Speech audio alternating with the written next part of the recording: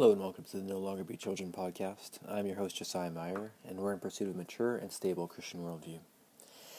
And I want to just share a little anecdote, a little story that happened to me, and something that it made me, a way that it enabled me to see God differently, and my relationship to my father and my kids. So I was doing something I don't do often, which is working on something mechanical. I forget what it was now. This was a few weeks ago. My car or whippersnipper or something. And I came in and I was doing something, and I just did something very natural, which is just wiped something off my eye or my face or something, and I smelled my hands.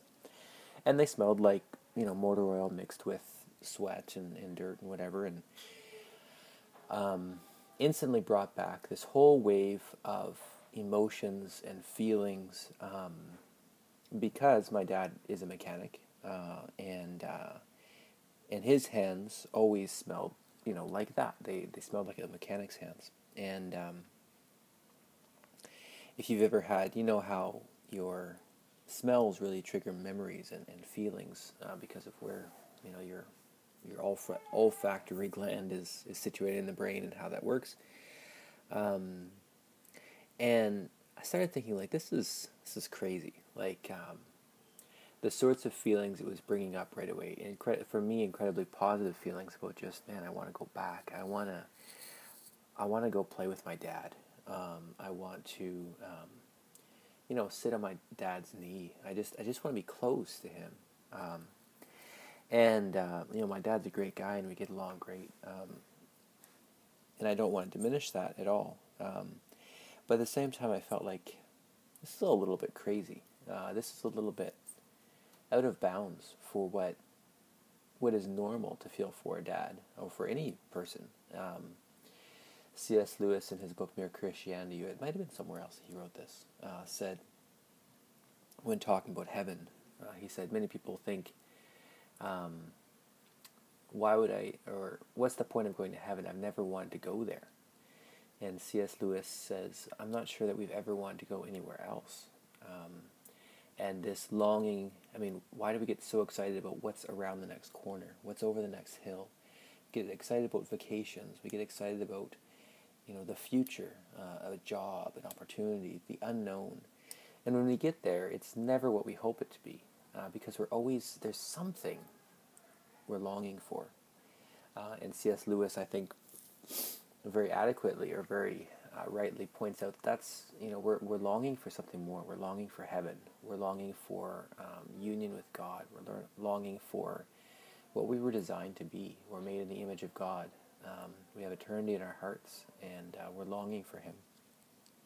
And I kind of connected this feeling I had when I smelled my hands and thought of my dad with, it just seems as though in that moment, yes, I wanted to be close to my dad, but at the same time, I'm 33, and my dad is, 57 or 60. I'm not sure how old he is. I don't literally want to go sit on his lap. I don't literally want, playing baseball would be fun, but calling him up on the phone would be fun too. But that's not really what all these emotions were meaning. I wanted to be that little child in my father's knee, like I was when I was growing up.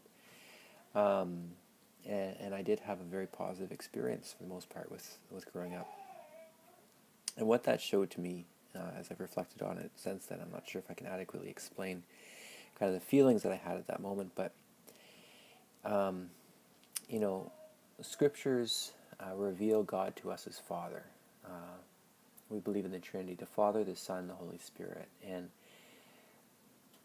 God said, I will be a father to you, and you will be my people. And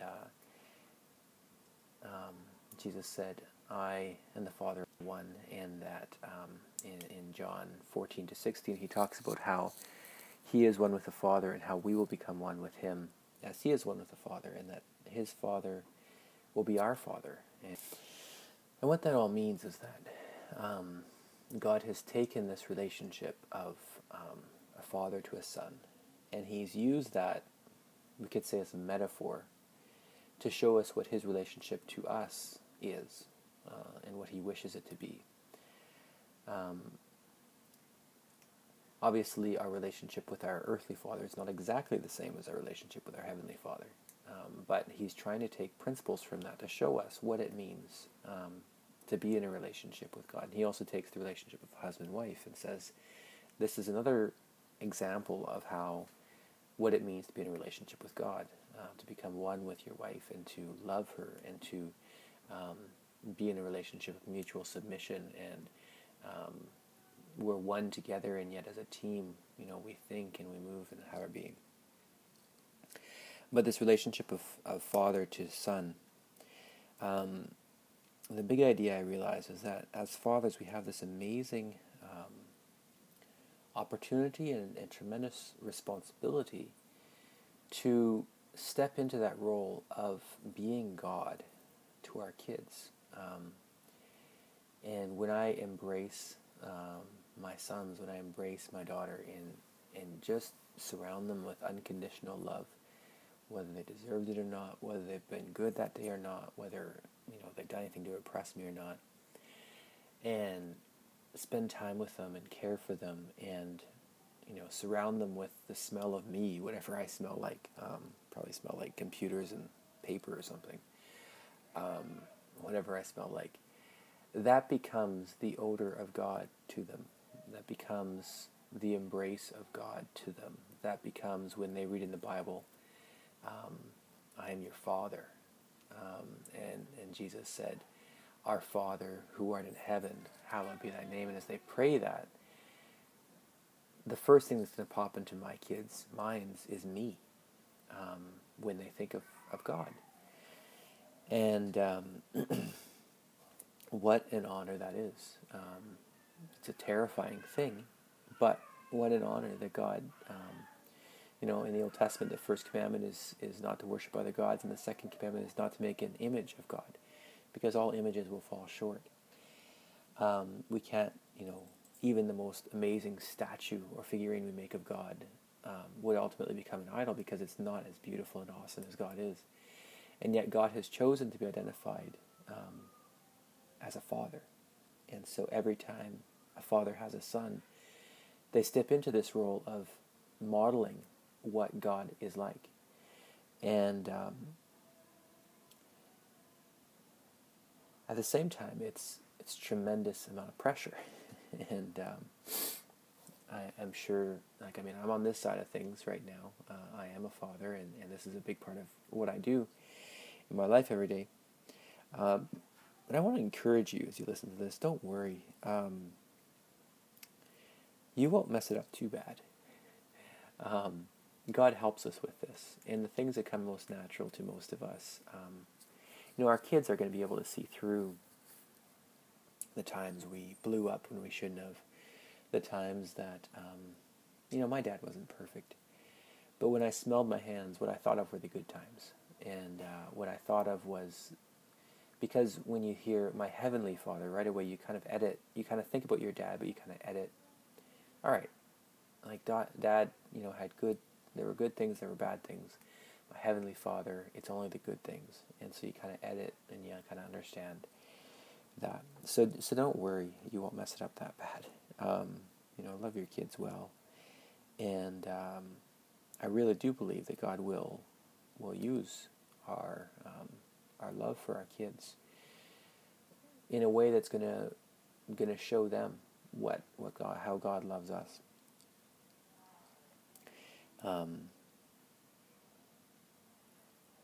Again, it's so hard to communicate our emotions, but the other day I was just cuddling with one of my kids and just thought, man, just love my kids, they're just so awesome. Not because they did anything, because they're made in my image, Sometimes other people show me pictures of their kids, and they're like, look at this picture of the kid. And the kid's not doing anything, they're not smiling especially big, the picture is blurry, they're not, it's not meme worthy or Facebook worthy, and they're like, look at this kid, he's so cute. And I'm like, whatever, man. Try and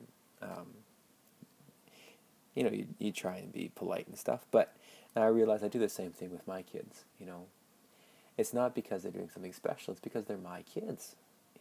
And really, like, I mean, it took me a while to realize not everybody sees my kids the way I do. But God sees us the way we see our kids. It's crazy. God sees you the way you see your kids. And your kids wake up in the morning and look at you, and their hair is all crazy, and they're barely awake, and you're just like, man, you're awesome. I love you. Sometimes our kids drive us nuts too. And the times they hurt us the most, they make us the most angry, it's because we see the potential, and we see you could go so far if you just did this and this, or if you smartened up, or if you change something. But it's because we love our kids that sometimes they drive us crazy. What if you had a bad dad, and I had a good dad?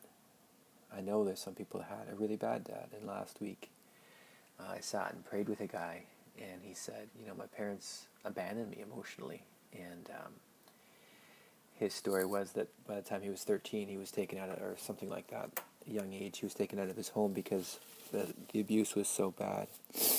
And when he saw his parents later on in life as an adult, they said, we never wanted you, and we don't want you now. So, we prayed through the feelings of rejection that caused. And when I tried to pray with him, because I was kind of doing this repeat after me prayer, and I said, Father, I know, or God, I know that you love me and want me, even though my parents don't. He prayed that, but then he stopped and he said, that's really hard to say because I don't believe it. What do we do when our dad didn't model God well for us? What do we do when, our parents don't show us love? They reject us. They are too into their own baggage and lives and personal drama and religion and stupidity to really care for their kids like they should. What do we do? I got a few notes here, and I started going on this journey of trying to counsel somebody over a podcast, and I realized this probably isn't the place for this. Things like forgiving your parents and healing and doing counseling, speaking truth, finding verses that speak truth on this issue. Maybe I'll find a list for you at the end of this. And then just, posting them on your mirror, reading them over and over until you know it's true.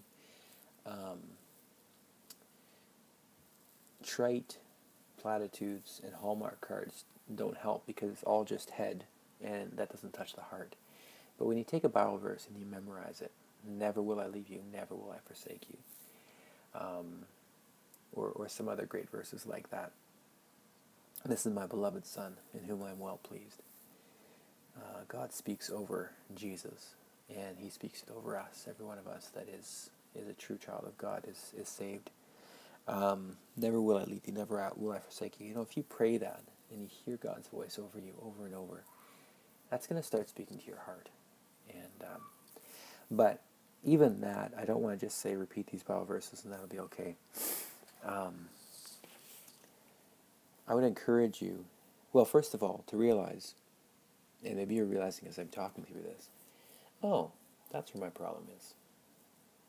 That's what's going wrong here. And I've got 2 atheist friends on my Facebook, and for one of them especially, and I suspect for the other one, you never want to, play psychologist for people and try and figure out their issues, but they both have dads that did not model God for them well, not at all. Well, one of them not at all. One of them was, I don't want to share too much because people might guess what I'm talking about, but the issue here is not apologetics. The issue here is your dad sucked, and that's not what God is like. And when you read the Old Testament and about the violence in the Old Testament, then you read the New Testament and stuff about hell and stuff about justice, and all that gets filtered through a bad, selfish dad. that's where the problem is. That's what needs to be fixed, is changing your understanding of what it means to be a dad. And maybe the paradigm shift is stop thinking about how your dad was and start thinking about how you feel about your child. That's who God is. How you feel about your child is how God is, not necessarily how you were treated by your own dad. But for some people, and this is, I guess, where I want to close this, the idea of a spiritual pilgrimage is something that we've kind of lost in the West. We kind of threw out the baby with the bathwater with the Reformation. People used to go on pilgrimages to holy sites and to shrines, and there was a reason to reject some of that. But I would encourage you to go on a pilgrimage of one form or another to find your dad, but through that, like I said, the smell of oil on my hands is more than wanting to pick up the phone and call my dad. I mean, I do want to call my dad. I should call him, and I would like to talk to him. But it's more than that. It awakens this desire to know my Heavenly Father. Go on a quest to find your dad, to find what God's hands smell like to you. And there's all sorts of things available to you. I'm going to end this by quoting a bunch of Bible verses that I'd love you to memorize, and just pray through these and understand their truth. Might involve a process of going through, old pictures, bringing up old memories. You know what? Something Dad did here is not good. It wasn't good. But my Heavenly Father isn't like that. And forgiving your parents, getting it dealt with, and then speaking the truth over that God in this situation, or you could even say myself, if that was me and my child was in that situation, I wouldn't do that. That wouldn't be my heart. And God's heart wouldn't be like that. So that's my challenge for you, I guess. My insight is, wow, when we smell the smell of our fathers, I think behind that is a delight in our Father God and a hunger for Him. And my challenge for you is find out what God's hands smell like to you. And how can you get in touch with the heart of God over you? So let me read this for you and just let these verses soak over you. John 14:16-20 says, Jesus speaking, I will ask the Father, and He will give you another helper, that He may be with you forever. That is the Spirit of truth, whom the world cannot receive, because it does not see Him or know Him. But you know Him, because He abides with you and will be in you. I will not leave you as orphans. I will come to you. After a little while the world will no longer see me, but you will see me. Because I live, you will live also. In that day you will know that I am in my Father, and you in me, and I in you. And he who has my commandments and keeps them is the one who loves me. And he who loves me will be loved by my Father. And I will love him, and will disclose myself to him. Luke 3:22.